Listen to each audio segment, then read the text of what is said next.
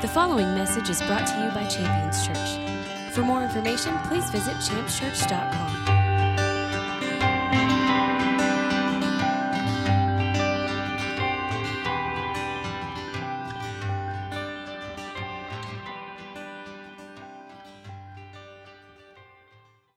But as alluded to, Pastor Preston is not here.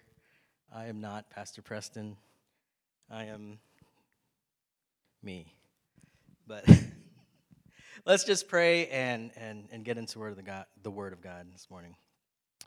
God, we thank you for your word that never fails and guides us every day. God, we thank you that we can rely on it no matter what we're going through in our lives. In the valleys and the mountaintops, we know that you brought us something that can give us hope, that can give us life, that'll lead us all the way from today until eternity. So we thank you in that we can open our ears today. God, let us hear you even clearer than ever before, God, and bless your word today. In Jesus' name, and everyone said amen. Amen. So I'm going to talk about a verse that has been pretty interesting to me for the past several years. And I even remember doing a devotional about it in college during a mission trip, and that was a long time ago, but I remember seeing it and being like, that's pretty cool. How do we do that? So it's in John chapter 14, verse 12.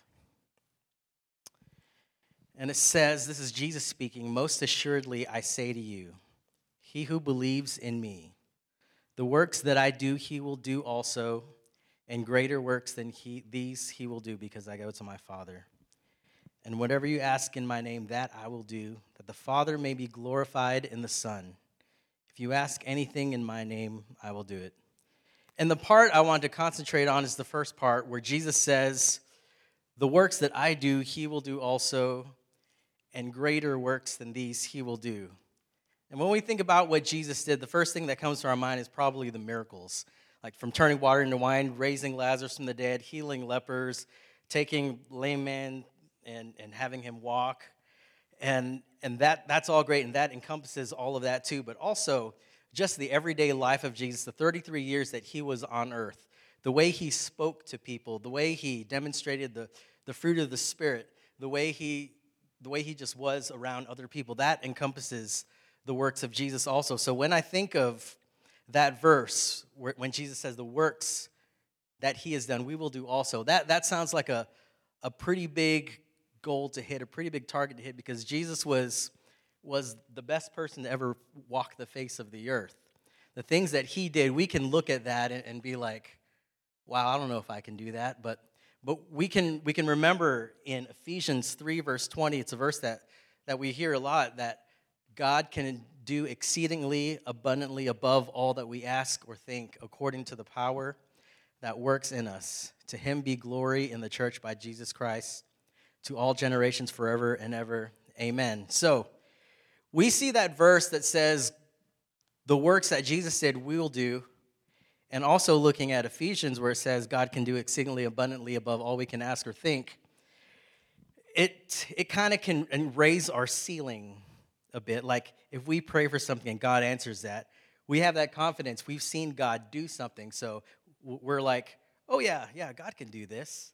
So next time we might ask for something bigger. So our ceiling raises, and what we expect to be an answer, God can have a totally different answer for us, so he can answer that above and beyond what we can believe. So our faith can grow and grow based on our experience in our walk with God. And looking at John 14 and being able to working towards doing the works of Jesus, I think there are 5 things that we can look at that can help us get there. I don't have definitive answers on how we get to that point, but I think there are 5 things that we can look at that can help us get there. And the first thing is childlike faith. In Matthew chapter 18, verse 2, then Jesus called a little child to him, set him in the midst of them, and said, "Assuredly I say to you, unless you are converted and become as little children, you will by no means enter the kingdom of heaven. Therefore, whoever humbles himself as this little child is the greatest in the kingdom of heaven. Whoever receives one little child like this in my name receives me. So Jesus is saying that we need to humble ourselves as children to come to him. Because as we grow up, there's levels of cynicism that can creep into our mind. So like a grown adult can see John 14 and see that the works of Jesus we will do and could look at it like, yeah, I don't know about that. That seems pretty wild. That I don't know if that's attainable. But as children, if you tell that to a child, children are teachable. They have a level of innocence about them.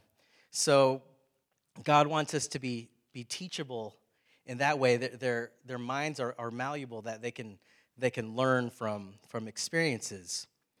When I was maybe around 4 years old, 3 or 4, grew up in the 80s, so watched a lot of TV, and there were a lot of great cartoons in the 80s, a lot of great advertisements. So I remember watching a commercial, and the kid in the commercial, he puts on a pair of underwear. And what happened when he put on that underwear in the commercial, he turned into like a transformer, like the movie Transformers that turned from like a robot into a Mack truck. So when I saw that kid turn into a transformer, I'm like, I want that underwear. I want to turn into a transformer. So I remember talking to my parents about that and them saying, no, that's not real. That doesn't happen. But I saw that on TV. I didn't know that TV could, have blatant lies like that in advertisements. And I also remember talking to, I think it was my cousin who had that same underwear. And I asked him, did you change into a transformer? And he was like, no, I didn't. So I believe I eventually got that underwear. And so I tried it on, and what happened? Nothing. So did I go on a tirade against reality because it didn't have the effect that I wanted? No, I didn't. And it's kind of disappointing a few decades later that we don't have that technology where just put on something and turn into a cartoon character. But during that time in my life, I was still young and teachable.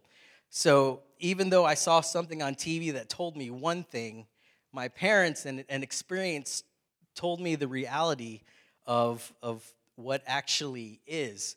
So in the same way that we need to go back to that simplicity of mind, of simplicity in faith, just to believe what Jesus says, because he's faithful. We sang a lot about that this morning, God's faithfulness. And last week, Pastor Preston talked about how God's faithfulness is like one of the most important attributes of God. So him being faithful, taking him at his word, is a big part of having that childlike faith. And it leads us into our second point.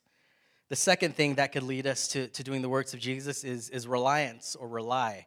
And that ties into childlike faith, because children are totally dependent on their parents for everything. When a baby is born, they don't know how to eat, they don't know how to sit up, they don't know how to keep their head up. Humans are not born like animals where a few days later they're hunting with their parents. Like a baby cannot go down a grocery aisle and pick out Apple Jacks for themselves. So there's a reliance and a surrender to authority, because even as a toddler or like a preschooler, we submit to the authority of our parents, our guardians, our caregivers, our teachers, because they know better than us. They're teaching us things all the time. We're trusting them to tell us what we need to know. Just like a familiar verse, Proverbs 3:5-6. Trust in the Lord with all your heart and lean not on your own understanding. In all your ways acknowledge him, and he shall direct your paths. Do not be wise in your own eyes. Fear the Lord and depart from evil. It will be health to your flesh and strength to your bones. And trusting goes hand in hand with faith. Like it says in Hebrews chapter 11, verse 1, that faith is the substance of things hoped for, the evidence not seen. For by it the elders obtain a good testimony. By faith, we understand that the worlds were framed by the word of God, so that the things which are seen were not made of things which are visible. So a lot of things in that passage are based on things we can't see, and that's a good basis of our faith, our Christianity. We believe in a God that we can't physically see, but we can see the effects of his hand moving. We can't see his physical hand moving, but we can see through our spiritual eyes, through things that work out through our circumstances, that he is there. So faith is a firm persuasion and expectation that God will perform all he has promised us in Christ. Just as John 14 says, Jesus says, these works you will do also. So it's in the Bible. Jesus said it. How can we not take that as his word? So relying on the word of God to be able to step in faith and trust him to take us to that destination. Last month, Lindsay and I, we took our first cruise. It was a short cruise, so we knew we had to get on the ship in Miami. And then after the first night, we would be on Castaway Cay, which is Disney's private island. So my job was simply just to get on the ship and eat all the food and play games and see shows and do all that. Nowhere in the whatever agreement, the cruise agreement, did it say like, okay, once you get on the ship, you got to go talk to the captain because he needs some help getting to the Bahamas. Because if that happened, I would be like, man, I don't know, that water looks a little deeper over there. Let's go over there. If we did that, we'd probably still be in the ocean right now. So what I did, and what thousands of other people did was we had faith just to get on a large hunk of metal and iron and wood, push out into the ocean, and trust strangers to take us to where we're supposed to be. And I'm here, so it worked out.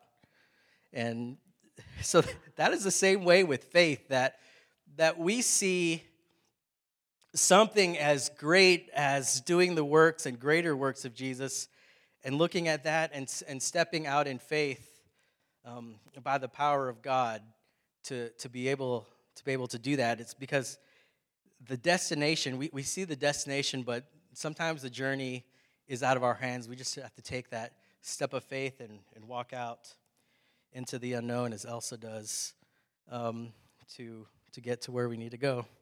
So the third thing that will help us get to that destination is arm. And I'm not talking about this arm, but knowing what to arm ourselves with, knowing what weapons, what tools we need to have in our hands. But knowing what we need to have in our hands, we also need to know what we're fighting. So Ephesians chapter 6, verse 10, pumpkin chai break. Finally, my brethren, be strong in the Lord and in the power of his might. Put on the whole armor of God that you may be able to stand the wiles of the devil. For we do not wrestle against flesh and blood, but against principalities, against powers, against the rulers of the darkness of this age, against spiritual hosts of wickedness in the heavenly places. Therefore, take up the whole armor of God that you may be able to withstand in the evil day, and having done all, to stand.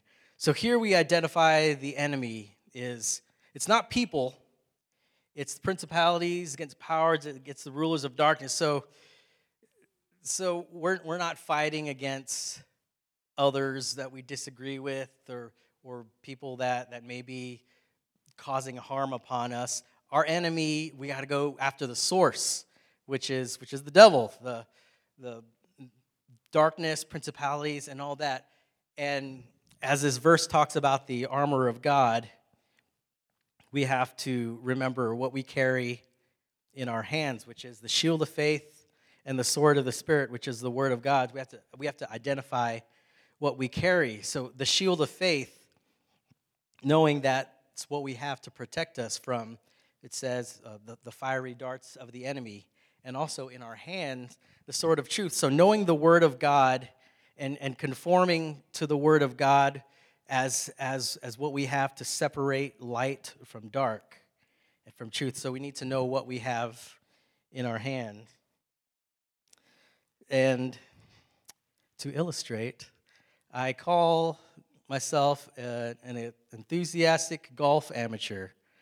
I'm not like Sherry, who's golfed for many years, but I probably bought my first set of golf clubs over 10 years ago. It was just like a box set from Academy, which like is cheaper than one real club. Yeah. So this year we've got into golf a little more, but particularly going to talk about the driver, which is the big club that you hit off the tee. And I bought a used one at our local golf store and then another one. But those golf clubs, they're meant for like probably the average size person. And if you look at me, I'm a little below average size. So what I wanted to do, I did a couple weeks ago. I went to a golf fitting place where they fit me for a driver.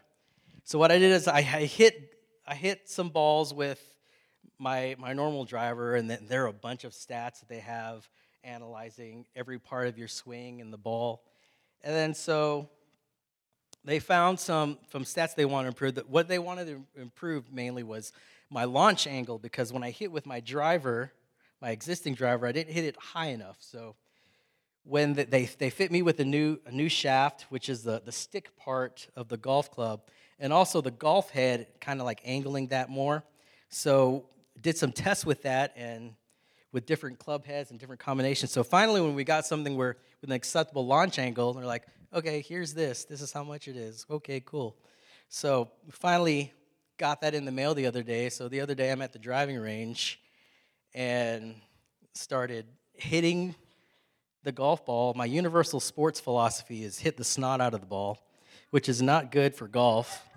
So when I started doing that, like is this way, is that hook or slice? Yes, one of those.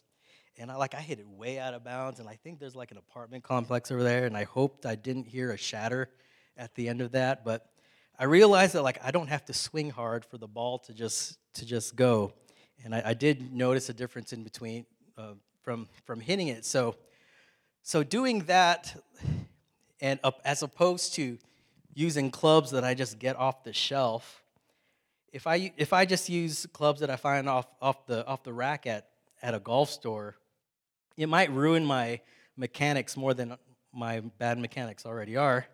But what it doesn't give me a proper golf swing, because I don't conform to the tool. So the tool that I have now, the new driver, is fitted for me. So just like we have the sword of truth, sword of the Spirit in our hand, we must conform to that weapon. We don't need truth to conform to us.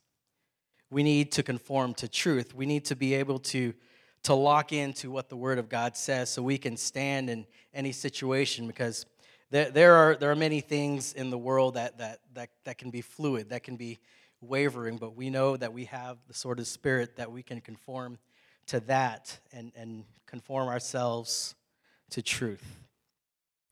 The fourth thing I want to point out that could help us in reaching John 14, doing the works of Jesus, is vision. Habakkuk chapter 2, verse 2. Then the Lord answered me and said, "Write the vision and make it plain on tablets, that he may run who reads it. For the vision is yet for an appointed time, but at the end it will speak and it will not lie. Though it tarries, wait for it, because it will surely come. It will not tarry." So God wants us to see our goals, our visions, and make it plain. Whether you write that down on a piece of paper, in your Bible, on your phone, put it on your fridge, your bathroom mirror, that's something that we can just concentrate on. It's like John 14:12, the works of Jesus you will do. If we see that, if that's in our mind and that's what we really desire to do, that's going to be in our hearts all the time. It's like putting up a target and knowing that that's what we want to shoot for. There's a quote by Wayne Gretzky, the hockey player. It says, "You missed 100% of the shots you don't take." And that's true. If we just see something and don't do anything about it, nothing's going to happen. Most of the time, things aren't just going to fall on our doorstep. We have to do something to make it happen. So if God puts something in our heart, God will make a way, but we also have to do our own job to do the work to make that happen. I'm going to talk about something else I'm not good at. Bow and arrow. So the last time I was using a bow and arrow, like you have a bow in your hand and the arrow, and then you got to pull it back. And there's a lot of tension that happens when you're aiming for something and you're ready to shoot. Just like you're aiming for something and you may share it with other people, you might find some tension or resistance when you're aiming for your goal. So the last time I was shooting a bow and arrow, I was aiming for the target, which is right there where Jacob's sitting. So I did my best. There's a lot of tension there, and it's like when I let go, in my mind, it's like, well, I have no idea where this is going to go. So here it goes. So it shot and flew and majestically flew into that wall right over there. So there are a couple holes in the wall, courtesy of me, and some other people did that. But eventually, I think I did hit part of the target. I don't think I hit a bullseye, but being able to see what you're aiming for is always good, because you know what you're aiming for. It's not like you just have a mess of plans, and it's kind of like visualizing those shows where like they're trying to solve a mystery and there's newspaper clippings on a cork board and yarn all here. That's more like solving a mystery, but we know if God places it in our heart that what we want and we can aim for it, God will set the destination. We have the destination set, and God will be faithful to bring us there. And so the fifth thing I want to talk about that'll help us get there is exercise.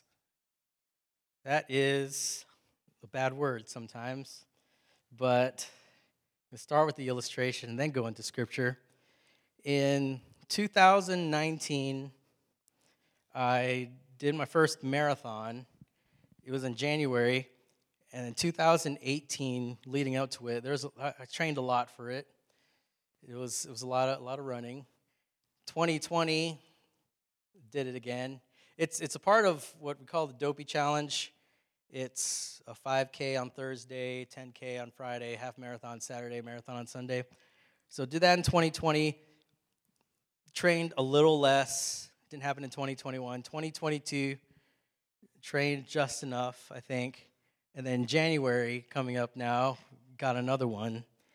But for most of this year, well, also training is going okay, not probably less than it should be. But most of this year, I had some knee soreness after running, and it's not anything structural with my knee. I believe it's because I haven't trained enough. The lower body isn't as strong, like glutes, quads, calves, all that, because the strength isn't there. There is overcompensation on my knee, so there's some soreness there. So I need to exercise those parts of my body a little better. So keep me in your prayers for that stuff. 1 Timothy chapter 4, verse 6. But reject profane and old wives' fables, and exercise yourself toward godliness. For bodily exercise profits a little, but godliness is profitable for all things, having promise of the life that now is and of that which is to come. This is a faithful saying worthy of all acceptance. So he's saying exercise yourself toward godliness. And there are many examples that we can exercise, just like look at the fruits of the Spirit or the gifts of the Spirit, and just look at those every once in a while and see, like, am I displaying enough love, joy, peace? What about patience? We can ask God for patience. And most of the time, God's not just going to say, here you go, here's some patience. He's probably going to give us a circumstance where we're waiting a long time. We need to develop our character in that. So that is an example of exercising ourselves toward godliness. And we can just go through the whole line of the fruits of the Spirit and the gifts of the Spirit. But one thing that I think that could be neglected in exercising our spiritual life is prayer.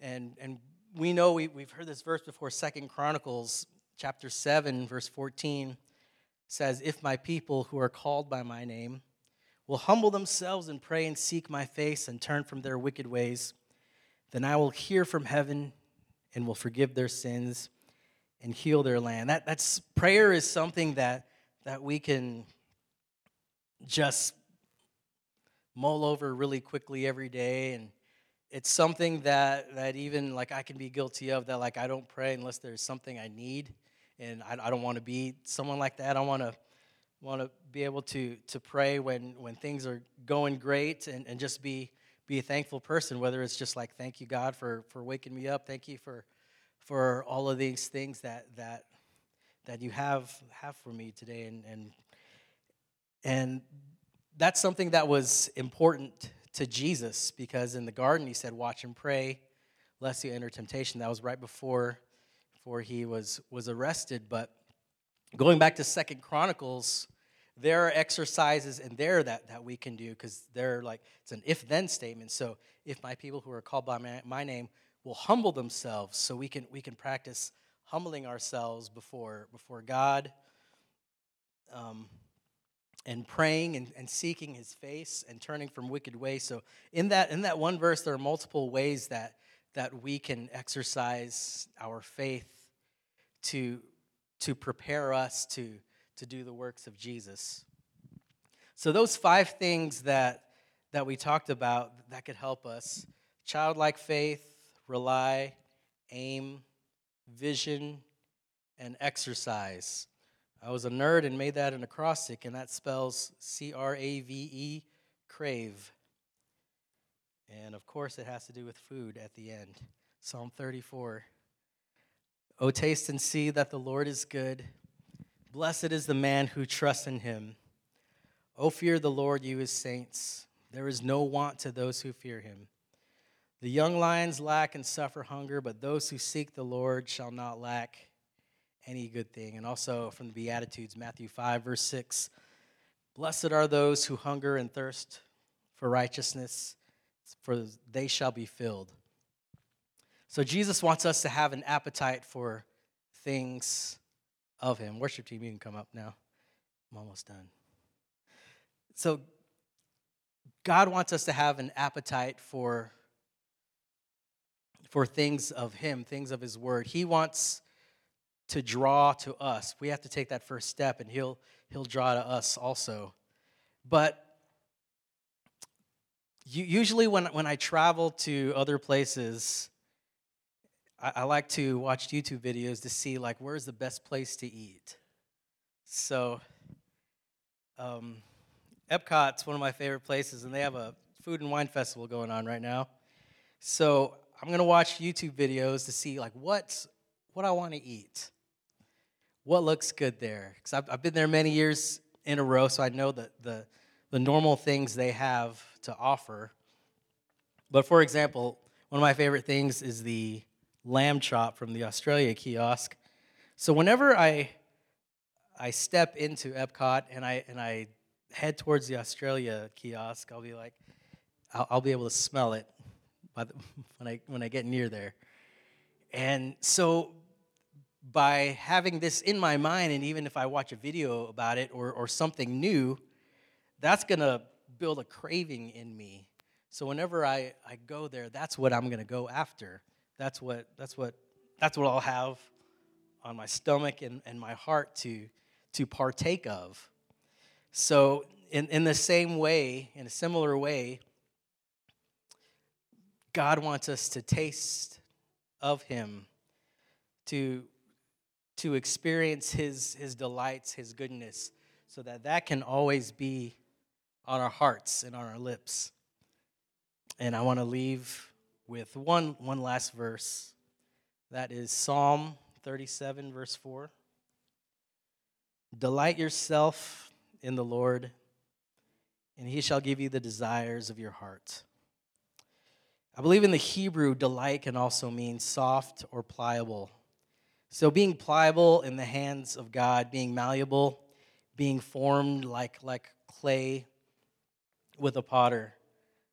To be delighted in something like that in God. And with the word of God in our heart, with the word of God, like the words of Jesus where he said, these works you will do and greater works these will do in my name because I go to my Father. I believe God will honor that if that's upon our hearts. So let's delight in the Lord. Let's stand up and let's worship him this morning because he's done so much for us. God, we thank you for giving us life, for giving us the words to praise you, God.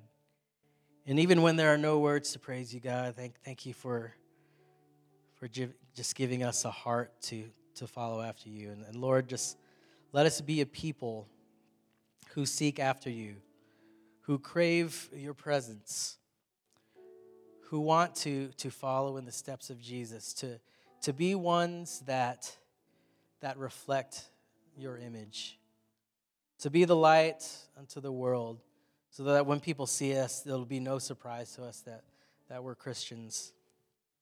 God, we thank you for instilling in us your love, pouring your love and your spirit within us. God, as we worship you again this morning, God, just be the forefront of our mind. For you're worthy of everything, God, and we give it all to you. We thank you, Lord. In Jesus' name, amen. Thank you for listening to this message from Champions Church. We invite you to join us this Sunday for our celebration worship service. For more information, please visit us at championschurch.com.